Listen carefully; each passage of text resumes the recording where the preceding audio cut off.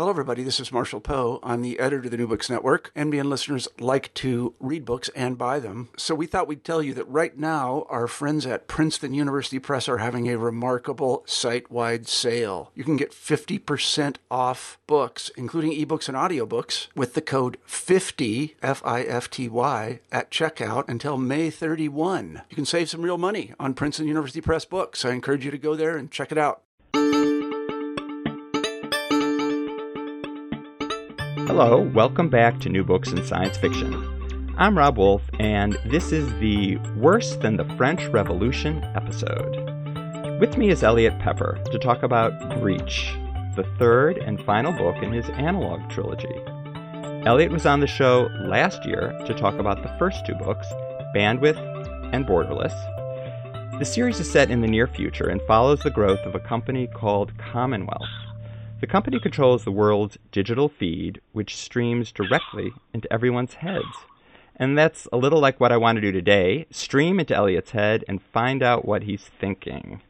Hi, Elliot. It's great to have you back on the show. Thanks, Rob. It's great to be back. Let's start by talking about geography. I'm in New York City, and you are where exactly? So I'm in a little town on the coast of northern Spain. My wife and I are walking El Camino, the ancient pilgrimage route here. So we started in a tiny little town called Irún on the border of France and Spain, and we're walking all the way to Santiago de Compostela, which is about just under 900 kilometers and takes 5 weeks or so. So as you can hear the seagulls in the background, they'll be joining us for this episode. And how's the trek been going? The trek has been wonderful. It was actually, I was joking with my wife the other day because, when we told our friends that we wanted to do this, many of them responded that we were totally crazy. Like, you're going to walk 900 kilometers? I mean, I thought running a marathon was bad, right? And so it's been really interesting for me as a writer because I've actually found that walking a 900-kilometer pilgrimage route and writing novels have quite a bit in common. They're both these fun activities that seem so ambitious from the outside and even seem so ambitious when you're embarking on them, but that the only way you get to the end is by writing that next sentence or just taking that next step.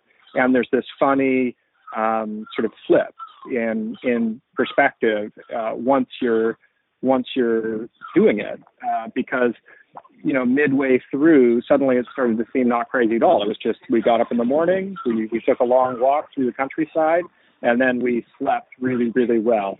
And that sort of feels like writing a novel. At a certain point, when you're in the creative process, you're working through the next scene, you're there with the characters in the moment, and it no longer feels like the Manhattan Project sort of scale of ambition. It just feels like you just need one more sentence, you just need one more step. Well, I think the real question on my mind is, are your feet sore?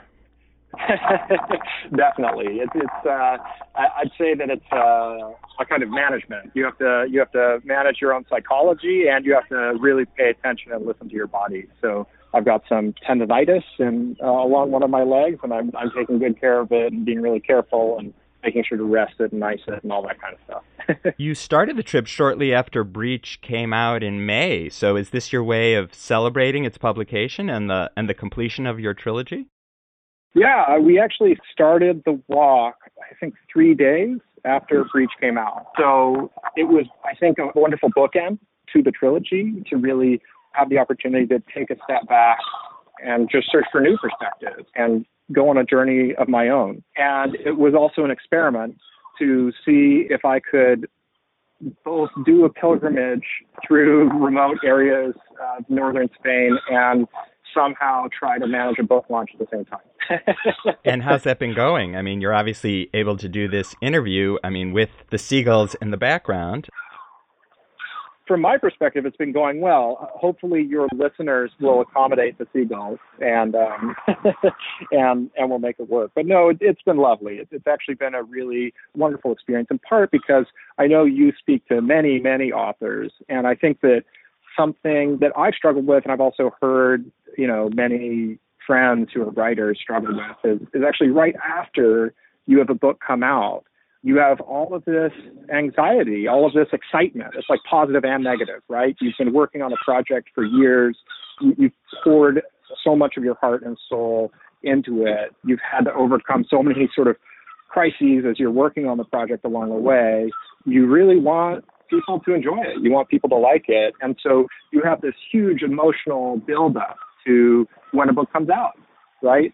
You want people to connect with it. You want it to do well. And, you know, you're working with your whole team, your agent, your publisher, all of this kind of stuff to help share it with the world. And then once it comes out, there's almost inevitably this sort of emotional low that comes right afterwards, just like a roller coaster, or maybe like New Year's Eve, right? Everybody gets, you know, the classic, everyone's so excited for New Year's Eve, and you go out and almost no matter where you go, the better party was somewhere else, right?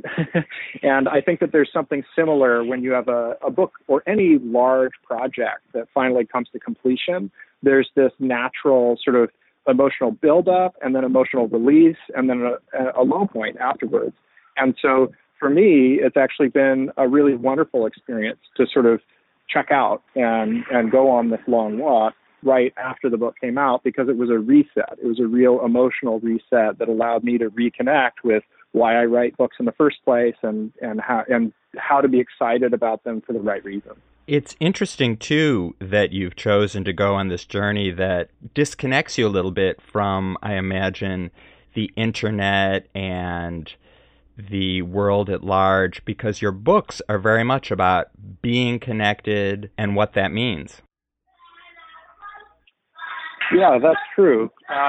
You know, I think that there's one place in the book that I guess really applies there, which is the Analog Social Club, which shows up in all three books, and it's what the series is named for. You know, it's called the Analog series. And so in the books, it's a social club where in this hyper-connected world, when you step through the door into this club, it's totally off-grid. So your connection to this ubiquitous digital feed just cuts out instantly. It disappears. And for the characters in the book, it's super disorienting, because if you're used to being connected all the time and connected in 1,000 more ways and to 1,000x more depth than we are with our phones to the internet, it is this very shocking experience to suddenly have that all ripped away from you and just be thrown into physical reality that isn't mediated by anything digital. And, you know, that experience of negative space, of the fact that you have this actual place in the world that takes away many of the elements that make this future feel like a future. In the Analog books, that social club, Analog, gave you this negative space where you could really see how different their future is from our present. And so that's been a fun metaphorical experience for me here, walking the Camino, where we're walking down dirt paths through countryside, past buildings that were built in 500 AD.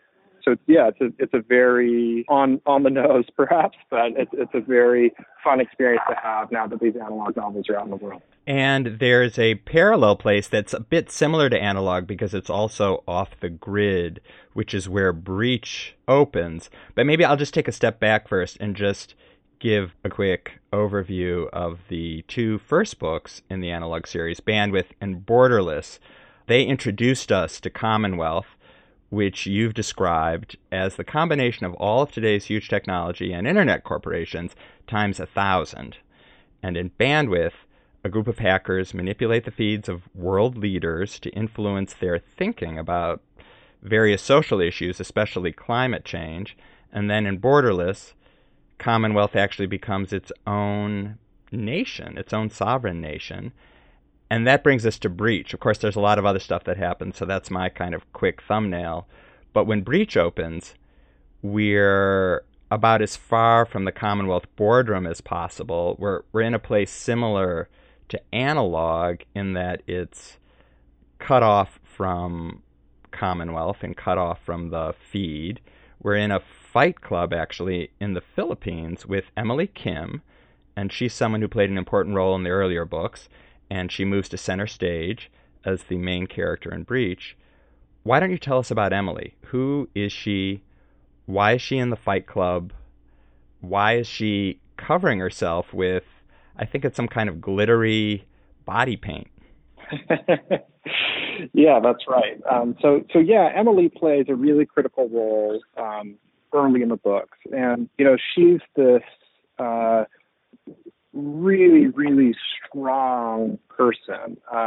She had a really tough childhood, and as she grew up, she was one of those people who would look around her and always sort of see how systems work. So, for example, I went to a very large public high school, and there wasn't much support for students. We had two counselors, I think, for a class of almost 1,000, so almost 4,000 total when I was there. And there were some kids who just sort of tried to do exactly what the teachers and administrators said that you should do. And then there were other kids who read between the lines and saw how the bureaucracy functioned, and they were the ones who were able to get into the classes they wanted to get into, or to, make the schedule they wanted to make, or to get away with whatever they wanted to get away with. And Emily is one of those kinds of people. So she has this ability that, was honed when she was really, really young as a survival skill, to see how things fit together, to see how human systems function and where the cogs are, where the weak points are. And so as she was growing up, she used that skill to basically build a haven for other kids like her who were in these really, really tough circumstances, who had no one to rely on, and created this sort of found family. And so she has this really deep set moral compass, but it's a moral compass that doesn't align with sort of so many social norms. So she has her own version of what justice means, and she is very, very aware of how that version doesn't line up with, how the criminal justice system works and how people can sort of fall through the cracks in all of these different ways.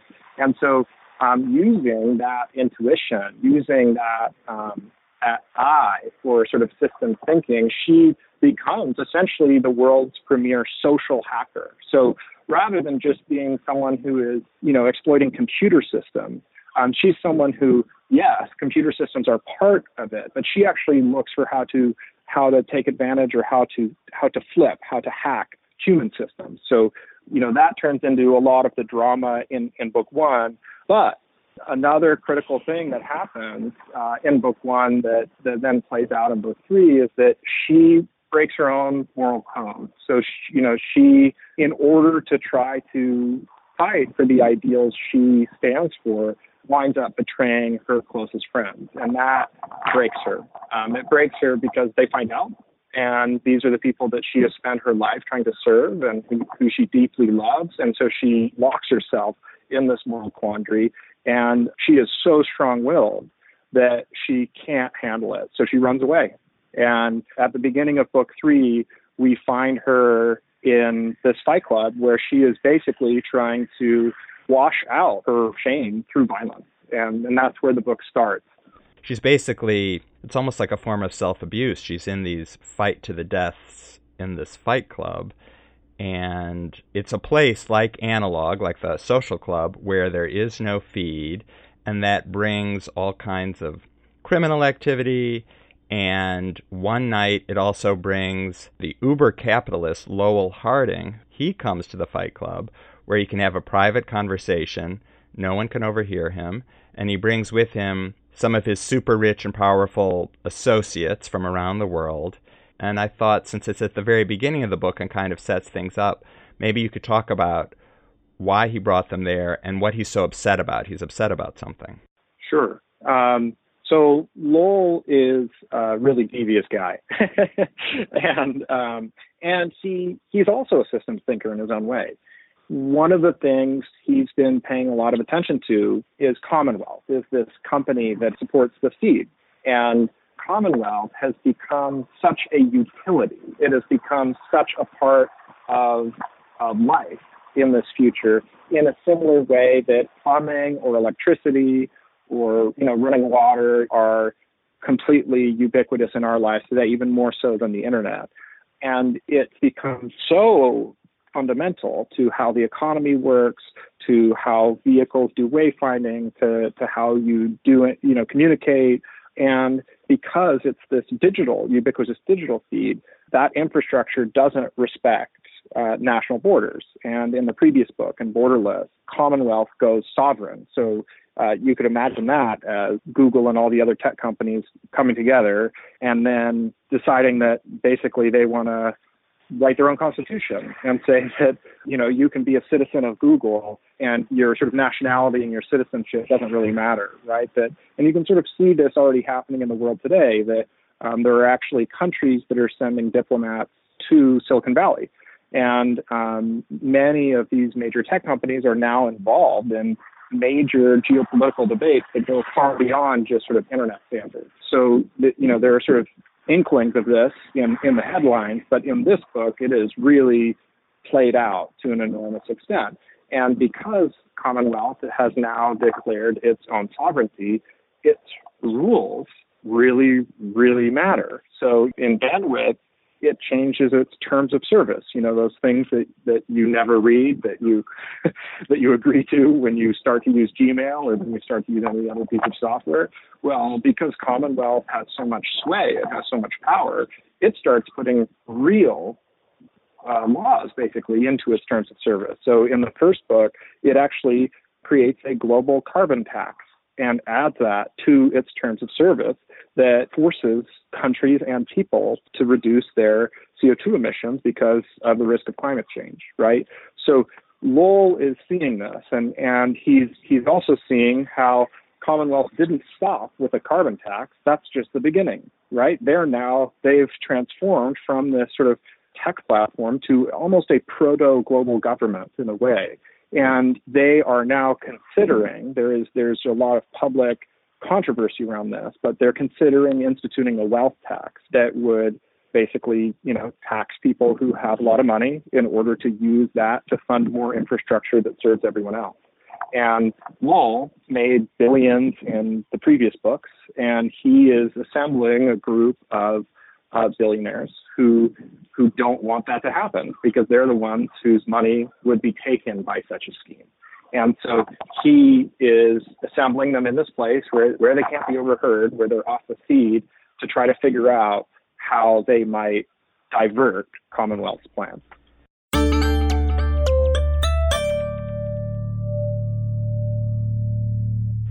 Tell me a little more about this idea, which seems counterintuitive, just based on the behavior of the companies that are most similar to Commonwealth today, the Facebooks and Googles. They seem a little more like Lowell Harding, or aligned with Lowell Harding's view of the world. They want to maximize their profits at all costs, or at least that's how it seems. And they've gotten into a lot of trouble for it, accusations of letting a foreign government steal an election, for instance, or all the problems or all the concerns of genocide of the Rohingya Muslims in Myanmar, which Facebook has come under serious criticism for. And yet Commonwealth is representing a very different example. They're genuinely interested, it seems like, in doing good. I wondered if you could just talk about that idea. Sure. So I think you'll find some interesting things out there. So you mentioned Facebook, right? So Facebook rightfully gets pressure because of letting people use its platform essentially for hate speech, right? And for trying to distribute that hate speech in various creative ways that take advantage of how Facebook is designed. And that's horrible, right? And a lot of people say that's horrible. Now, Facebook also gets flack anytime it tries to set rules and enforce them for what is or isn't allowed on the platform, because that violates, in the U.S. anyway, people claim that it violates freedom of speech, right? And Facebook's response to that is, well, this is a private space. This isn't a public square. This is our company's product. So, it's not freedom of speech. But everybody else says, well, hey, you have so many users. It now is essentially a public square, so you should respect freedom of speech. And so Facebook gets pressured in both ways, both to that it should be setting policy more aggressively and that it shouldn't be setting policy. So Facebook's a weird one. There are also some other interesting examples that I think pertain here. One recent one, I don't know if you saw this, but, Salesforce, they recently announced that they aren't going to allow any retailers that sell automatic weapons to use Salesforce software. And Salesforce currently has some of the largest retailers of guns as customers. And there are actually a number of other good examples that are very, very recent, that have only happened in the past 6 months or so, of large American companies that are making internal corporate policies that actually hurt their bottom line. So in the short run, right, hurt their bottom line in the short run, that are political decisions. They are trying to make policies basically because of what employees see as government failure, right? So if the government isn't willing to ban automatic weapons, we aren't going to let anyone who sells them use our stuff, right? And that has happened because employees of those companies have started becoming far more activist than they've ever been before. And I think that leadership at those companies is starting to pay attention, basically, because employees are doing walkouts, they're doing protests. And if you're in one of these companies where you're always trying to fight to get the best engineers, you don't want to be the company people hate. But, to your point, I think that that is just a tiny step. These little examples are still very, very little. And I think that part of what happens in these books is that Commonwealth, it, has gone far beyond where these companies are today, and to stop thinking about quarterly profits and to start thinking about what the actual responsibilities are that come along with their massive scale.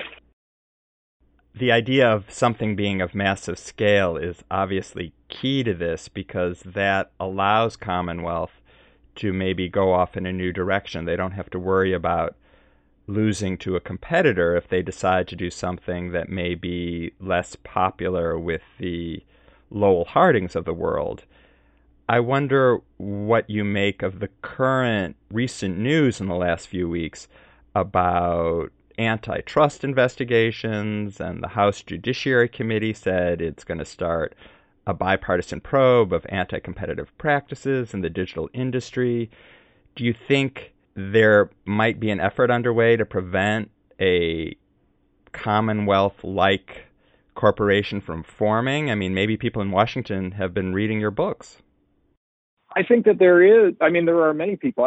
Think Tim Wu. If you're interested in this, if listeners are interested in this, look up Tim Wu. He's written some really, really thoughtful pieces on tech antitrust, basically. So I think he's a great person to start with. And yes, there are a lot of smart people who want to get that process started, right? Who look at the big tech companies, so Amazon, Facebook, Google, Apple, and they're starting to say, hey, look, these companies they're accruing too much power, and it's time for the government to step in and start setting some rules.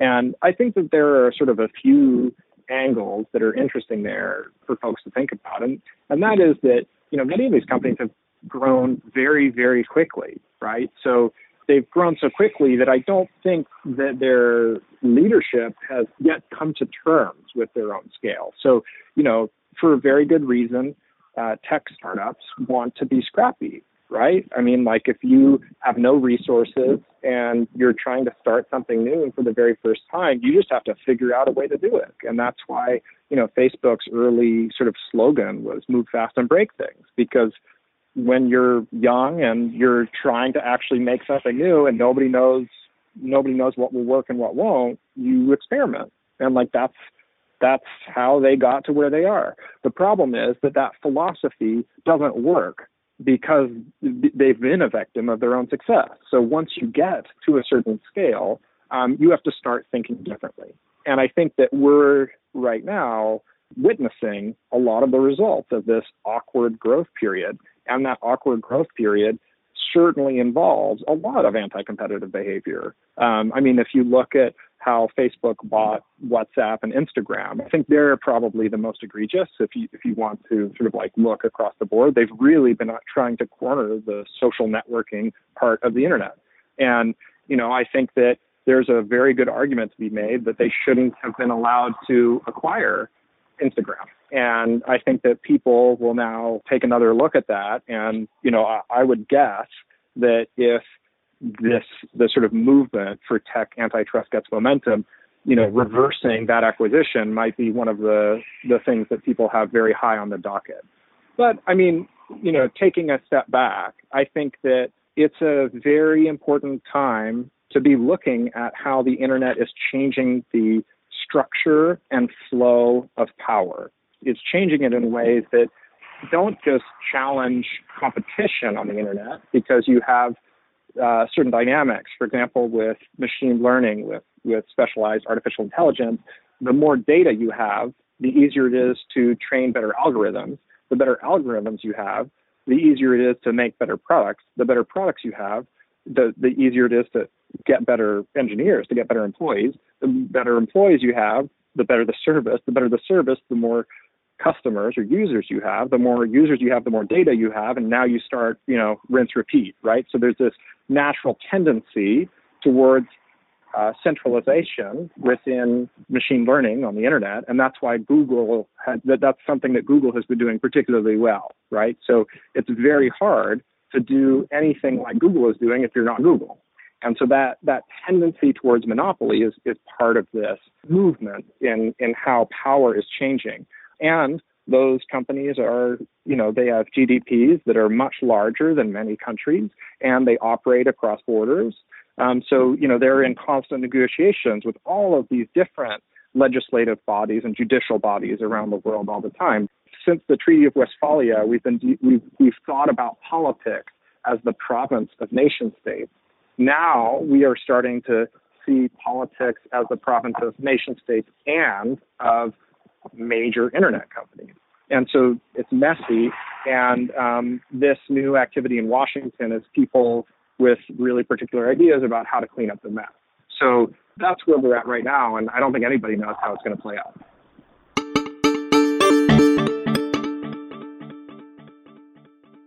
Breach delves into the idea of governance and who's running Commonwealth and who will run it for the long term, especially because the old and ailing chairperson who runs it in the 3 books, Rachel Leibovitz, is very old and she's very ill.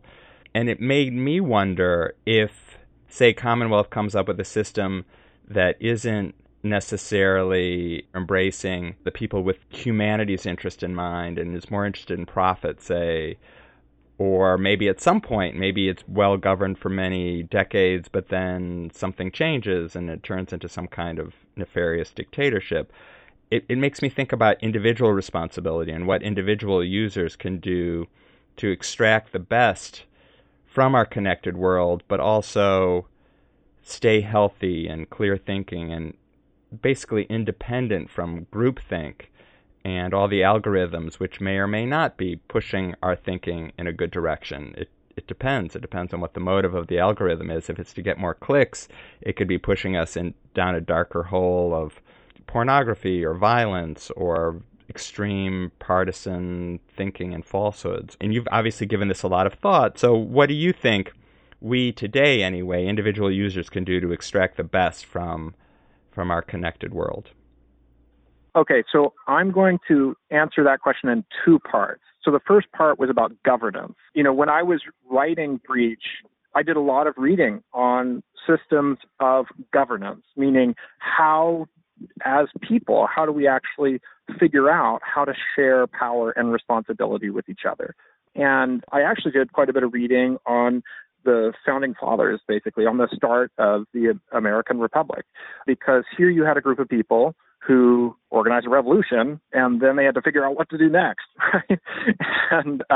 And they wound up trying to create a new model for what to do next that later became a model that other countries, took pieces of and tried to adapt for themselves in a lot of places around the world.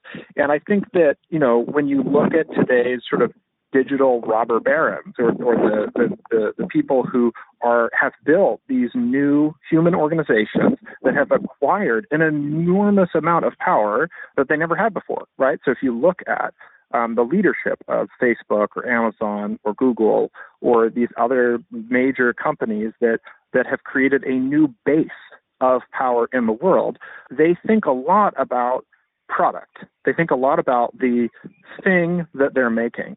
They think a lot about users, right? Like they think a lot about what the impacts of what they're making are on users, how they can make something that users want to use so that they can remain popular and powerful. They think a lot about PR, and in many of those spheres, they're very creative, right? I mean, like what Google has made is amazing. Like I'm so grateful that I can use Google when I research my books and that I can use Google Maps when I get lost here on the Camino. And so many of these companies bring an enormous amount of creativity and enterprise to those questions. But one question that they bring very, very little creativity to is their own governance, the way they structure their own organization to share or not power. All of these companies are set up as normal American corporations with a board of directors and with very, very standard sort of roles and responsibilities for the people who get to make decisions. And those responsibilities are set by sort of U.S. corporate law norms, right? And that's about it. The founding fathers thought very differently. So if you look at the beginning, during the American Revolution, it would have been very, very easy for George Washington to have said, you know what, like, let's do a monarchy because I have really good ideas and I'm going to implement them. And you know what? It would have been a hell of a lot more efficient, right? I mean, if you look at Singapore today, they're an authoritarian government that gets a lot of shit done, right? And if you like what they're doing, it's a wonderful system, right? But if you don't like what they're doing, you're screwed. And that's the problem with any kind of totalitarian regime. And the founding fathers knew that kind of an efficient monarchy was possible and decided not to do it because they wanted the inefficiency of actually sharing power in a democracy. And they created a system that had a lot of checks and balances and was totally imperfect and often worked against itself, but that created this new way of sharing power in society. And I think that question of governance, the more power you have, the more important that question becomes. Like in Breach, if Commonwealth is like Singapore and the CEO holds all the power and the CEO dies, well, even if that initial CEO was benevolent, what if the next one isn't? And if you look at if you look at any historical examples, almost all totalitarian and authoritarian systems fall into disrepair, and that's a very, very kind way to say it, very, very quickly, because the minute you lose whoever was in charge initially and making generally good decisions, you wind up with someone who's totally crazy and just power hungry and turns it into a dystopia, right? And so I think that right now, these new power bases, these new organizations that have gained a lot of power in society need to look in the mirror and need to think about how they should actually be making decisions so that their organization and what they're hoping to do will last, so that it will actually result in a future that people want to live in for the long term, not just for the next quarterly report.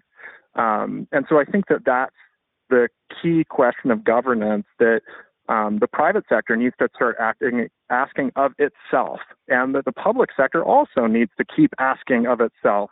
Like the founding fathers were super creative in how to set up this system with all of its flaws. Our current government in the U.S.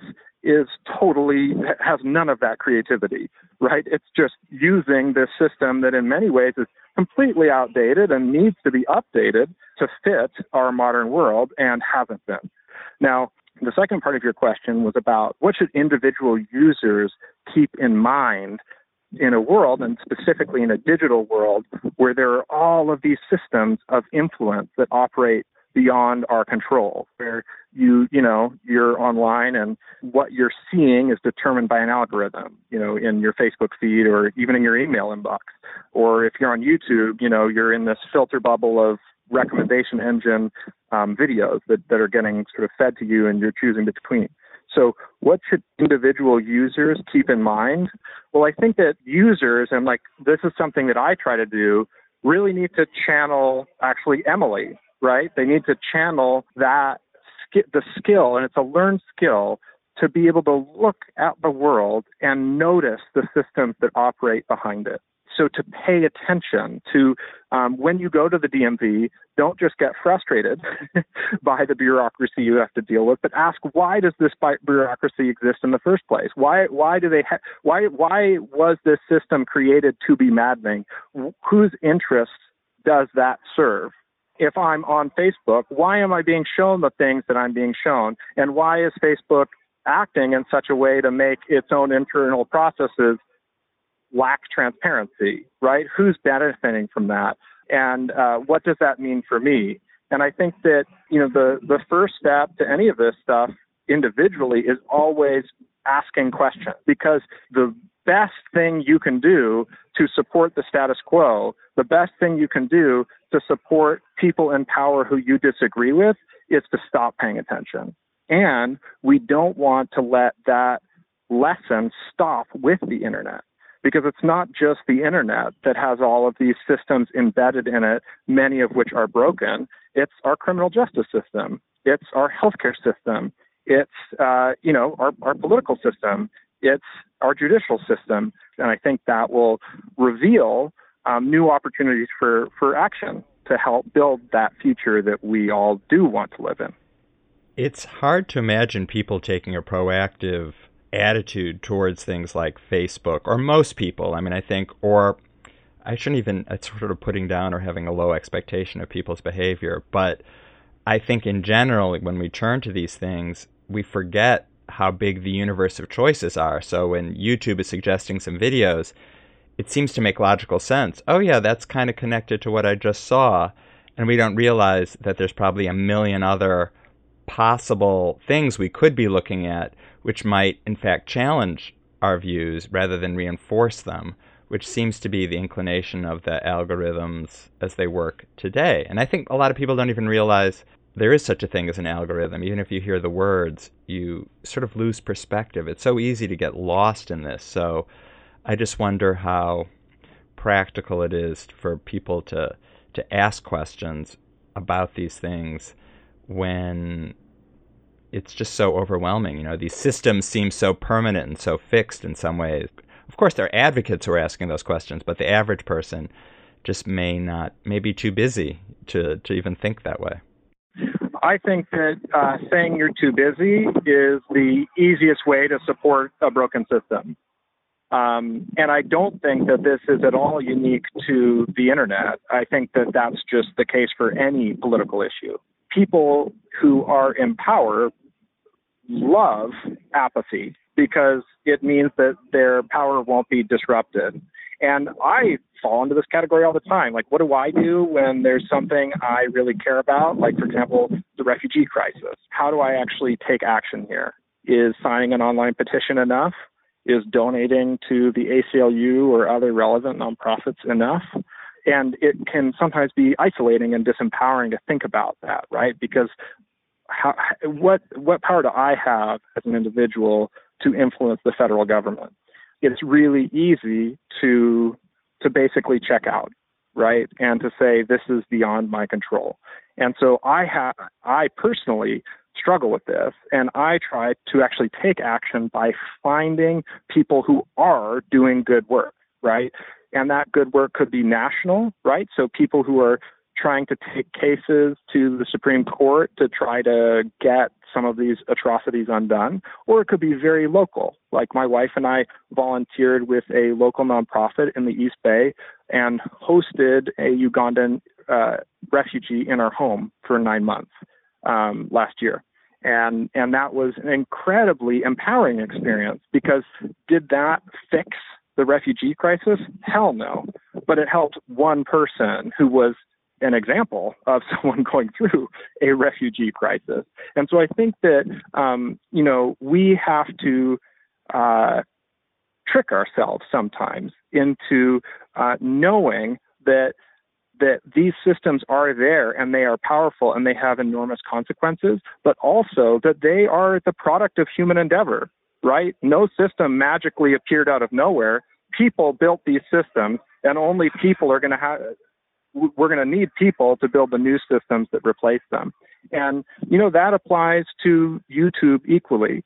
So, one interesting example of, filter bubbles is that, yes, you can get locked into the recommendations on YouTube, but we used to all live in extraordinarily constrained filter bubbles, which was basically the place into which we were born, right? I mean, before you had wired communication and then wireless communication, you basically interacted with the other people in your town or the other people in the city where you were born. That is an incredibly restrictive filter bubble, right? Particularly if you're born into a small town. And one of the really beautiful things about the internet that is that, yes, it creates, things like YouTube, which can allow you to get so locked into your interest that you never see anything outside of it. But it also creates the opportunity for you to connect with people far outside what would have been a geographic filter bubble. So I think that there are always these sort of conflicting forces at work, and that's where the interesting things are. Well, as always, Elliot, it is fascinating to talk to you, and it's fascinating to read your books. There's a lot of amazing ideas and inspiring choices that you offer just now in our conversation. Thank you. Yeah, it's always a pleasure to talk to you, and I hope people enjoy the books, and I hope it challenges folks to maybe look at the world a little differently once they get to the end. Thank you for coming back on the pod, and it's been great talking about Breach, and good luck with the rest of your journey. Thank you. Yeah, I hope I don't have too many blisters by the time I get to Santiago. But I really appreciate coming on the show. It's always a real pleasure talking to you, and happy reading. I've been chatting with Elliot Pepper about Breach, the third book in his analog trilogy, which came out in May from 47 North. This is New Books in Science Fiction, and if you don't subscribe already, I encourage you to do so, and to consider leaving a review of the show in the Apple Store. Our theme music is by Michael Aaron of QuiverNYC.com. The editor-in-chief and founder of the New Books Network is Marshall Poe, and the editor is Leanne Wilson. And I'm Rob Wolf, author of The Alternate Universe. I'm online at robwolf.net and on Twitter at robwolfbooks. Thanks for listening and for your support.